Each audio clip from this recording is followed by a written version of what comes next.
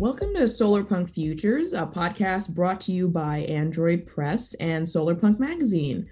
Solarpunk Futures brings you short stories, poetry, nonfiction, analysis, and discussion about envisioning and building a new world where humanity, technology, and nature coexist in harmony rather than in conflict. I'm Brie Castagnazzi, the co-host of Solarpunk Futures and co-editor-in-chief of Solarpunk Magazine. And I'm Justine Norton-Kurtzen, also co-host and co-editor-in-chief of Solarpunk Magazine. Welcome to Solarpunk Futures.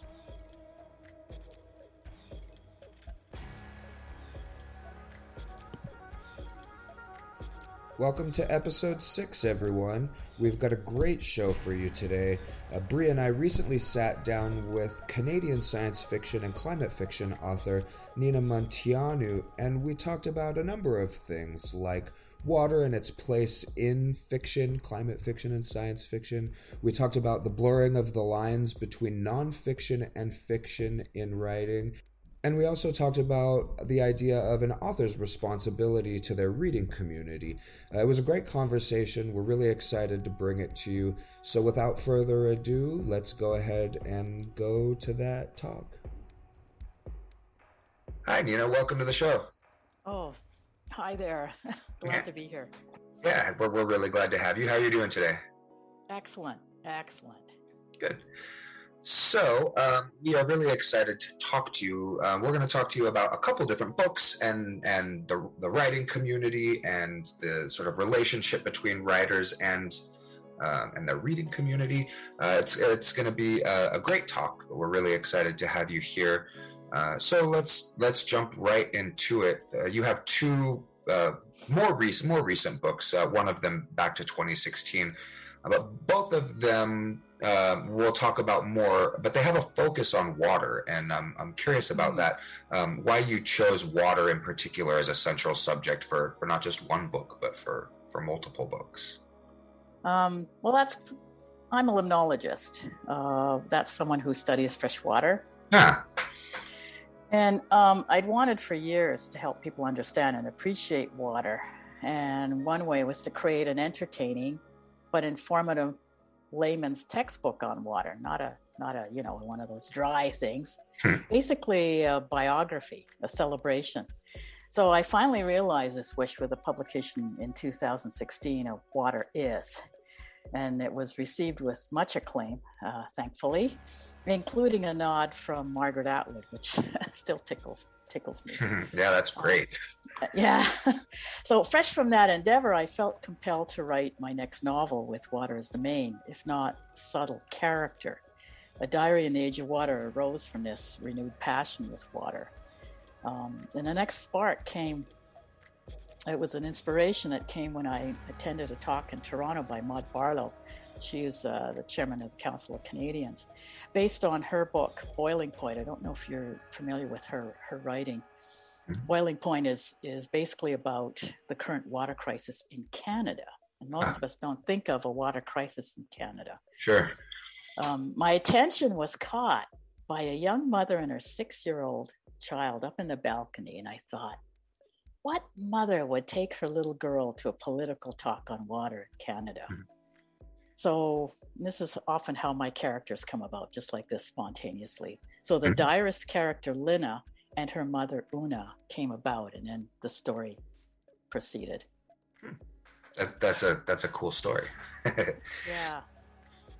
So then that book, I'd like to dive into that eco novel a little bit more. It's called A Diary in the Age of Water. So, in addition to the little snippet you just gave us, also without spilling all the beans, for folks who haven't read it, tell us a bit more about the novel and the role that water plays in the story specifically. Yeah. Well, the novel is basically about, let me just look at my notes. Sure. It's it basically follows the climate-induced journey of Earth and humanity through 4 generations of women and their battles against the global giant that controls and manipulates Earth's water. That's the major water utility. The book spans over 40 years from the 2020s to the 2060s and into the far future, mostly through the diary of a limnologist, which is found by a future water being. So it's a work of fiction, and its premise and much of its story, however, are based on real events, people, and phenomena. The dramatization of these four main characters carry the reader into consequence and accountability. Water's relationship with each character provides four different perspectives on the value of water to humanity, from the personal and the practical to the spiritual and existential.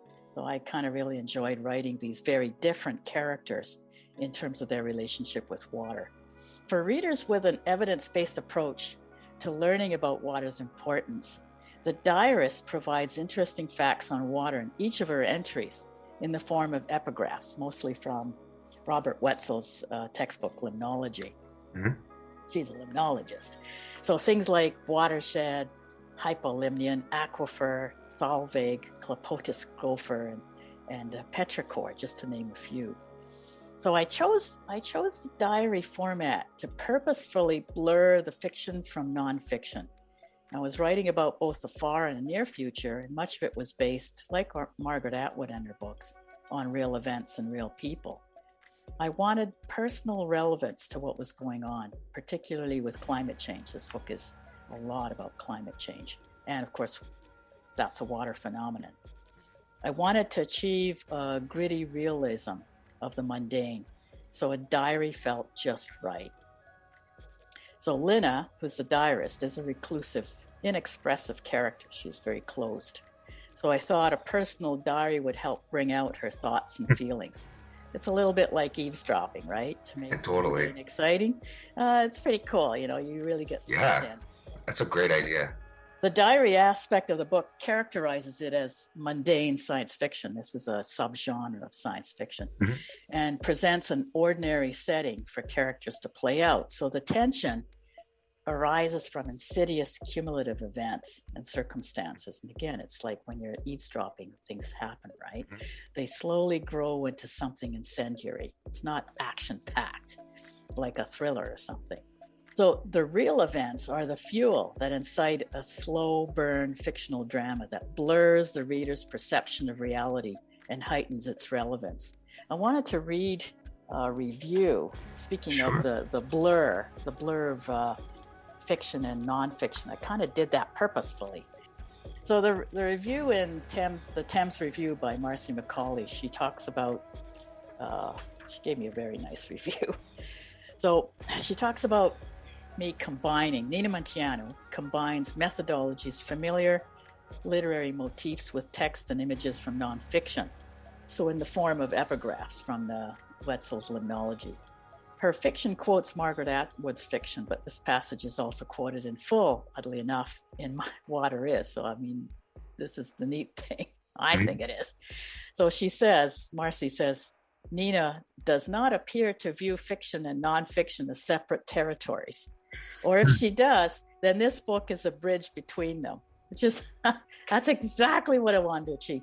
So she adds, Water Is also displays the wonder of water droplets creating a bridge. It seems like it has to be fiction, but it's real. So she's talking about that blur in actually both of my works. And I never really thought about it that way, but that's what I was doing. And the key of that blur is that it brings out an immediacy and a total relevance to the reader's perception of the world. They get mixed up, in fact. And this is an oddity. My publisher, when my editor at Inanna, when they were reading stuff and proofreading, and they made a comment. Well, you need to. We're citing the book the book cites real works and sources, right? Mm-hmm. So she came across something and she said, "You've got to cite this." And I said, "Well, I can't. It's fiction. I made it up."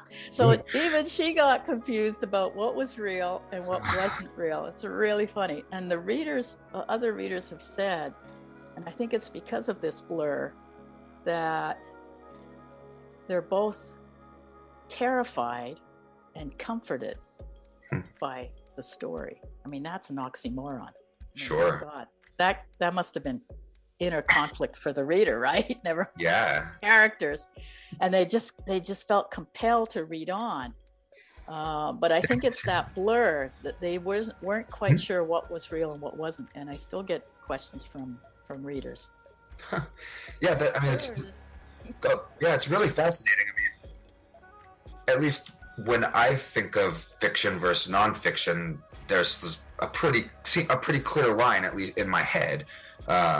Obviously, not the case in reality in the writing world, but I always sort of see it like, well, even if your story's, like quote unquote based on actual events, like the second you start inserting things that don't happen, it just becomes fiction. And then we just call it fiction, and that's just what it is. But with a caveat attached to it. But now my brain is like exploding because there's this now like whole world of stories that I assume are out there, or maybe you're one of the first people doing it, but where there's like a conscious attempt to say like, no, it's both, and there's not so much of a distinction, and it's blurry and it's confusing, but it's super compelling and awesome, and you should read it.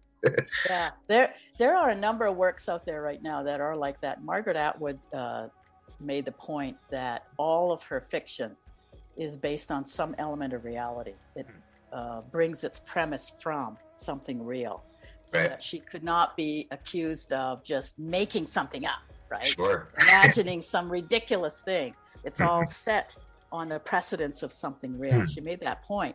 And a lot of eco-fiction right now is blends in that element. Sure. The use of diary, I'm just noticing that. I mean, I did that on my own in my own little imaginative bubble, not realizing that other authors are doing the same thing. There's quite a few of them, and I can't name them all, but several that have come out lately that included the concept of a diary, finding a diary, writing a diary, and that sort of thing. And I think for the same reason, it's very compelling. It's a personal account of a mundane reality that for the reader is far from mundane. You just have to think of Anne Frank's diary. When you read it, it's just ordinary stuff. Right, but it's really so fascinating. Totally ordinary stuff. She's talking about boys and her school and this and that. But there's that over layer of knowing the context. You know the context. She doesn't, which makes it even more alarming, right? Totally. This is the same thing with the diarist, Lina. In her part of the story, this is why the story is nested in a larger story with Kyo, the future being who discovers the diary, and you get a sense for where we've gone, right? Right. Future. Meantime, here's Lina with her diary in her world, not able to see where it's actually going. So she's a little bit like Anne Frank. She sees her world, she's troubled by it, but she doesn't necessarily see the far-reaching. But the reader does. Right. Feel, right? So the reader sees, and then of course it adds that whole other layer to the mundane again. And what's beautiful about that is I hope I achieved it. I'm pretty sure I did, which is why other authors are doing the same thing, is that you personalize and make highly relevant with the mundane, because everybody else has an ordinary life like that. And then you add on to that the extraordinary world, if you will, or the context, which is not mundane at all. And then you link it by doing that. So the reader is gripped. I think that's what happens. They're gripped.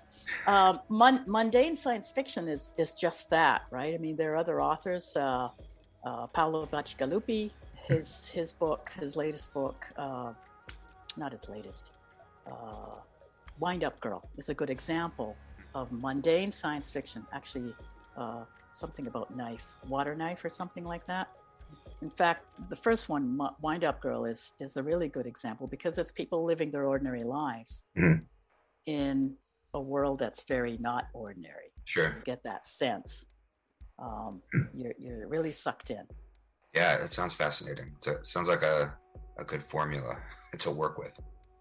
I think it is for eco-fiction. It is for climate fiction, for this kind of subgenre stuff, and this is where solar punk comes in, which is highly relevant and has an incredible trajectory. My work, I was very pleased and heartened to see my work actually compared with solar punk, to have solar punk elements in it. The key for that, we are looking for that, right? We are looking for a way out, essentially. It comes down to the whole narrative of storytelling. What stories are we telling each other? Are they all doom and gloom? Because they could be. Sure. And a lot of them are. Anyway, I mean, we could go on with that. Sure. No, yeah. I mean, I think it is a good sort of formula for the genre in particular. I mean,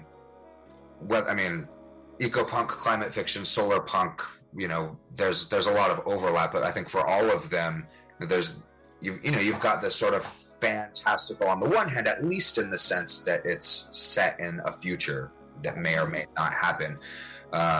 But because we're also trying to do real work in the real world and make real change in the real world, we all, maybe not everybody, but I at least would like solar punk stories to have that sort of rooted in reality feel to them, even while they take place in, sometimes fantasy lands or other planets or whatever the case may be. But yeah, it seems like a good marriage of genre and method. Definitely. To that point, mundane science fiction, just to go back to that, of course, the key there is it's set on Earth. It's not set anywhere else. And it doesn't necessarily have solar punk elements to it or even optimistic elements to it, but it can.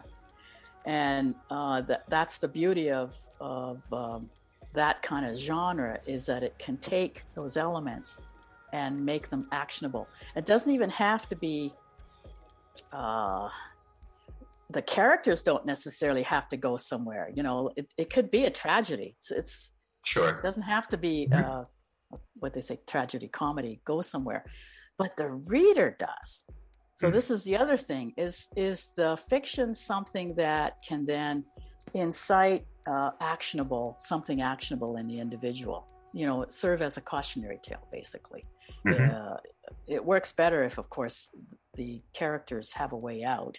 And this, of course, is the hero's journey, where the hero does find a way through it, right? And linked to their own journey, their own personal journey. But as long as the reader is moved in that direction, this is where tragedy can play a role. They move themselves out, and a lot of eco-fiction can do that. I think it can. Again, it's that how would I call it? It's touching people's souls deeply into something that they value, something that's really critical. Family, love, community, the things that are close to us, that everybody has, right? And then move us forward through a bad scenario. This can all be helpful anyway. Can you give us an example of an event in your book where the lines between fiction and nonfiction get blurred? Yeah, speaking of examples, the whole book is an example, but I'll touch on one. It's in the diary. It's in Lina's diary, which makes up most of the book, and it's entitled Watershed, and it's her entry from July 13, 2049, and I'll just read a tiny bit of it. Today, Canada Corp announced that the collection of rainwater was illegal. As of today, I could be arrested for using my rain catcher and cistern. I've decided to continue using the cistern. And I've warned Hildegard not to breathe a word to anyone at school about what we're doing with the water. Thankfully, I have time to train her in the art of subterfuge before she starts grade 2 in the fall. So that's just the beginning. because what happens with Canada Corp is they move on to more larger things, shutting off taps, setting up quotas, and that sort of stuff. And if you think that's science fiction, I want to read something else from another book of mine where I reported some interesting things. So in 2010, collecting rainwater became illegal in several states in the U.S. Utah, Washington, Colorado outlawed individuals from collecting rainwater on their own properties because, according to the officials, that rain belongs to someone else. In 2015, thousands of citizens in two of America's poorest cities, Detroit and Baltimore, had their water shut off for being behind on their water bills instead of their actual water taps in their houses, which had been, the bills had been sharply increased. It's something they didn't tell you. Both are inhumane examples of government-imposed oppression over what should be public and free resource, water. These are true events. So it's, yeah. Wow, yeah. Yeah, and I know that in Oregon here where I'm at, there was an issue with rainwater collection too a number of years ago. I'm not sure what the status of the law is, but at some point someone in central or southern Oregon got in trouble for collecting large amounts of rainwater on their property. I'm not sure what happened with the case, but that's their kind of rationale, right? Is that people will hoard literally more than their share, if you will. Right. But, you know, so in order not to do that, you can't do it at all, right? That makes a lot of sense. Really, not. So it's I could give a number of other examples on where things are going in the book that are precedented on real occurrences. And that's, of course, we mentioned this before. That's why it's so scary. It is a scary book, actually, in some very real ways. Right, yeah. Well, and speaking of real occurrences, we want to talk about your nonfiction book some too. It's called Water Is, The Meaning of Water. You mentioned that it got a nod from Margaret Atwood. Specifically, she chose it for the New York Times Year in Reading. And the book was also described by Finnish novelist Emmi Interanta as, quote, an adventurous, surprising, and inspiring book that could not feel more timely. So tell us a little bit about that book and what people might find in it. Okay, it's I could talk forever about this book and how it evolved and how I created it. I wrote it in about 3 years, did all the research, but in fact, it was a book that wrote itself over many, many years. Mm-hmm. So as a limnologist, I really wanted to write a textbook, but a textbook for the lay public, for the layman, not one of these dry things like Wetzel, right? So I wanted it to be understandable to the lay public. So if you look through it, it's basically 12 chapters, which correspond to 12 different points of view or perspectives on water, which is hence the question, water is, ... So the first one is water is magic. Second one, water is life. Water is motion. Water is... What a cool concept. Yeah, it gets into these weird things, goes from frequency, communication. Water is memory. Then it goes even more weird. Water is wisdom. Water is joy. Water is prayer. So what I did was I took the expertise from primarily Europe, North America as well, to populate these chapters with information and storytelling. And it all comes from I always start off with some kind of anecdote, my own personal connection, my family adventures I've done with my son, discoveries. I'm a teacher. Of course, I taught limnology and an activist, environmental activist, and I've traveled all over the world. So I had a lot of these weird experiences. And I found very quickly that water played a major role in all of them for me. So that starts it off, but then I populate it with a lot of expertise. And it's what this book actually does is it doesn't just touch on the science It touches on the spirituality, it touches on other wisdom, areas of wisdom and truth about water. And it's meant to certainly entertain, but mostly to make people wonder. It's to celebrate water. And so I bring up the anomalous properties of water. All, by the way, virtually all are life-giving and really interesting, weird stuff. Weird, but water's a weird thing, very weird. And I mean, I could go on with that. We could do a whole 2-3 hours. And Sure. I've done so. I talk about water all the time. So by bringing in that interest in the weird things, I suck people in. Again, not unlike, the diary, right? Sucking people into someone's life. Mm-hmm. And in this sense, they're being sucked into the life of water, the biography of water, all its weird traits and things that it does and properties. And then from there, I celebrate its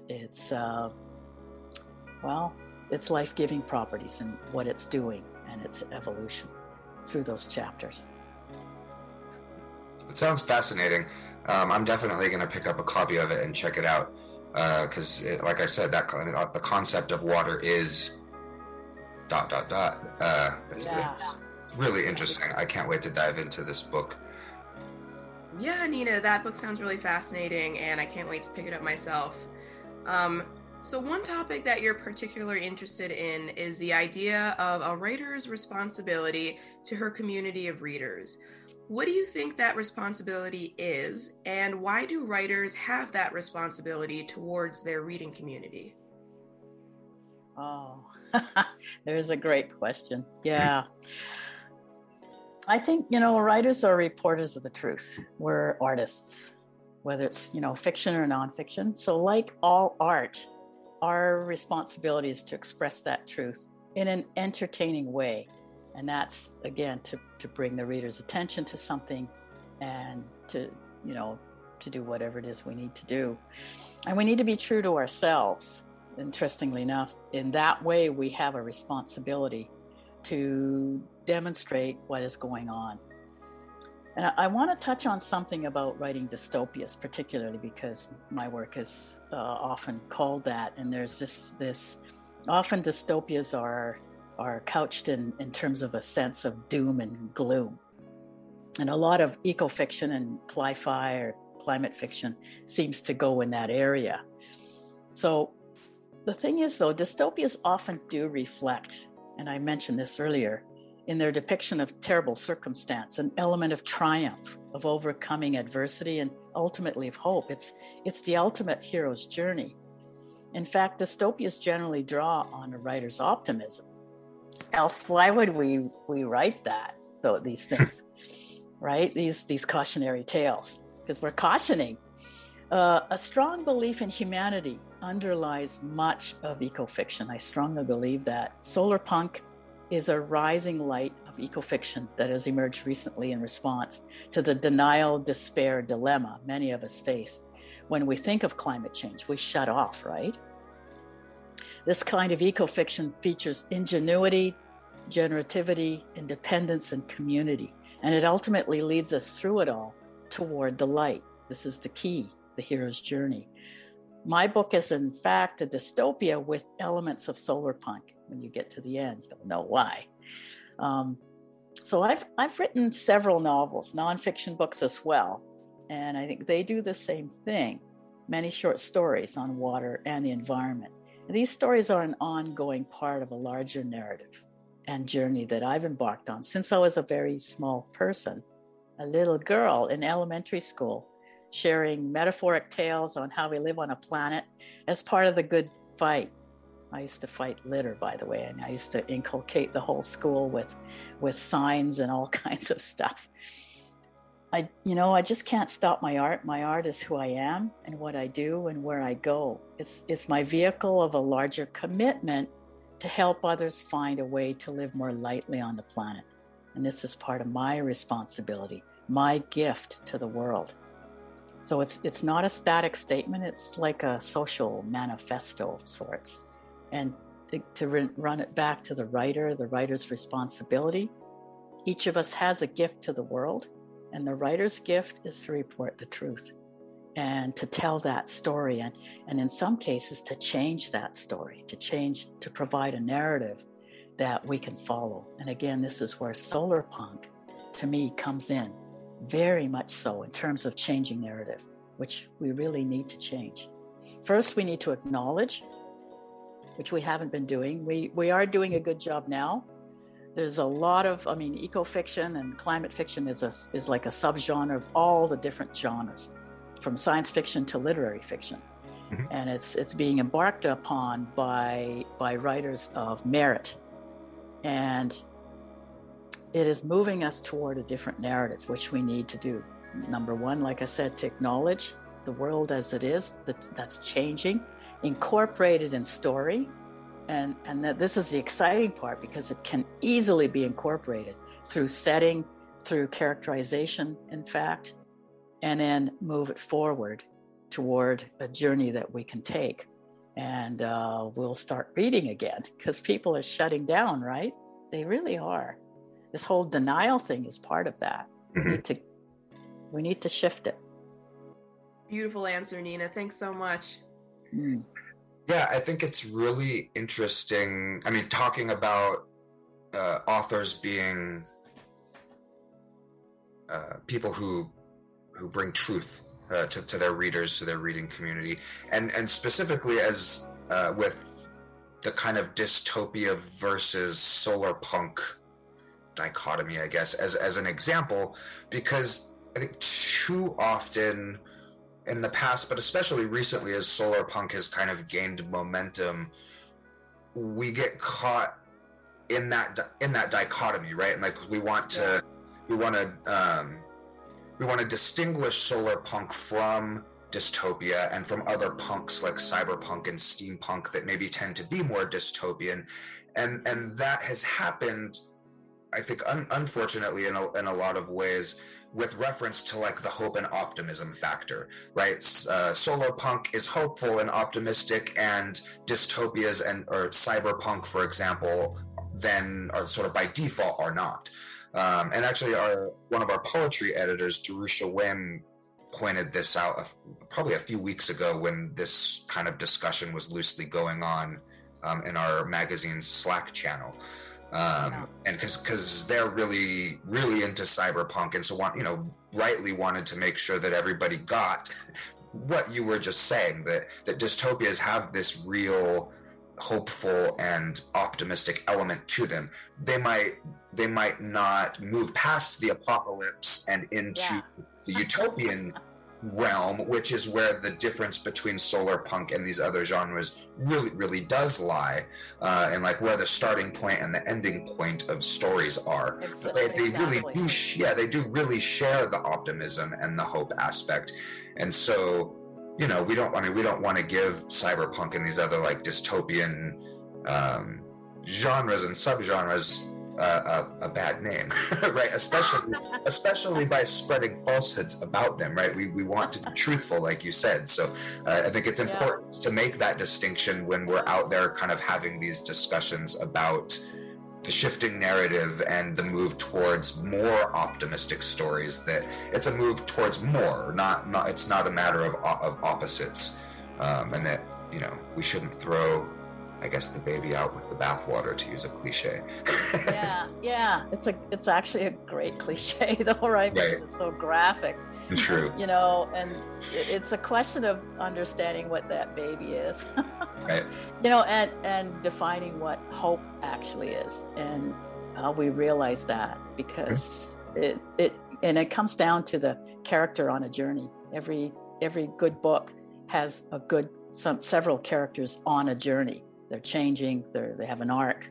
Mm-hmm. I talk about the hero's journey. It doesn't have to be that stereotypic hero's journey per se, but it is a journey. And in that journey, they can go a number of different ways, and they learn.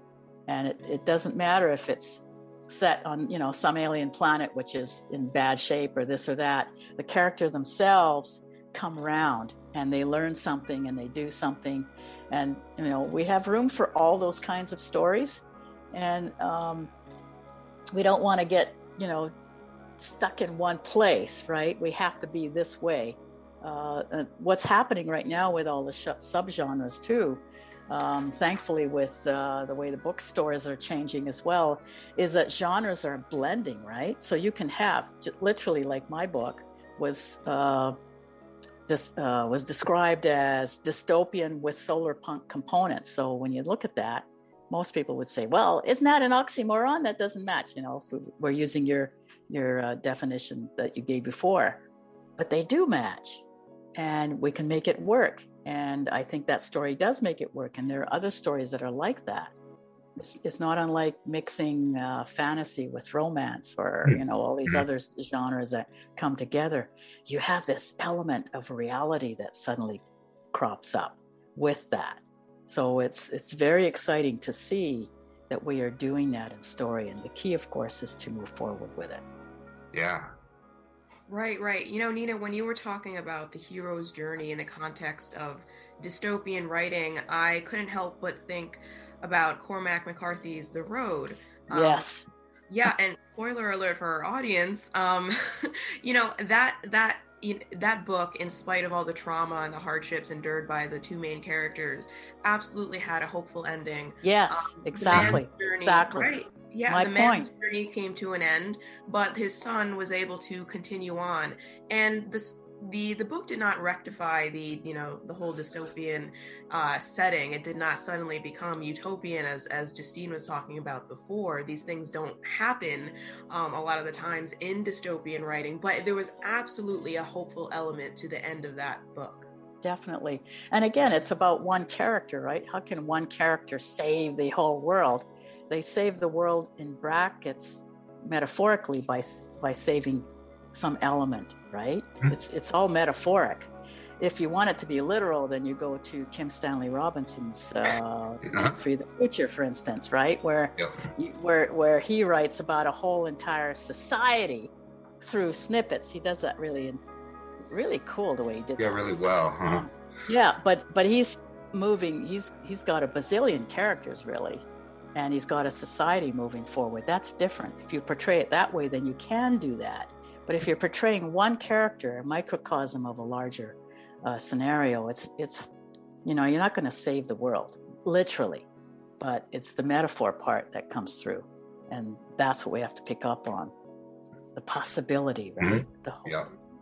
Yeah, and I think that's really true of short stories too, versus novels, or even shorter things like novellas, but that are still longer than short stories, where you've got much less space, and so you're not gonna give a whole history of how the utopia got in place, or how it was built, or what happened before. You might give hints that allow the reader's imagination to run with it and then create those histories themselves. But with a short story, you've got to you don't have to, but it'd be maybe best if you focus on an aspect and sort of dive into that, because you've only got so much space to tell a compelling story. So you don't want to waste it on information dumps. Yeah, with short story you can't afford that. But what you can do is you have effect, and then the reader takes it. That's the best kind of short story, where the reader then takes it and goes with the glimmer of hope. They get the hint, and then they create their own story. And then that becomes memorable for them. It's really odd, less is more. Is the big thing here in writing? It's true. Yeah, and it's achieved through metaphor. All the metaphoric links that the reader picks up on a subconscious level, right? And then they build, and then they go somewhere with it. Yeah, I love that about storytelling. Absolutely. Well, unfortunately, we are now out of time. But Nina, thank you so much for coming on to Solar Punk Futures and talking about your writing with us. We really appreciate it. Oh, my pleasure. My pleasure. Yeah, it's been a lot of fun. I can't. Already I can't wait to dive into both of the books. I'm gonna go buy them as soon as we get done here. Thank you for being here. Thanks for having me.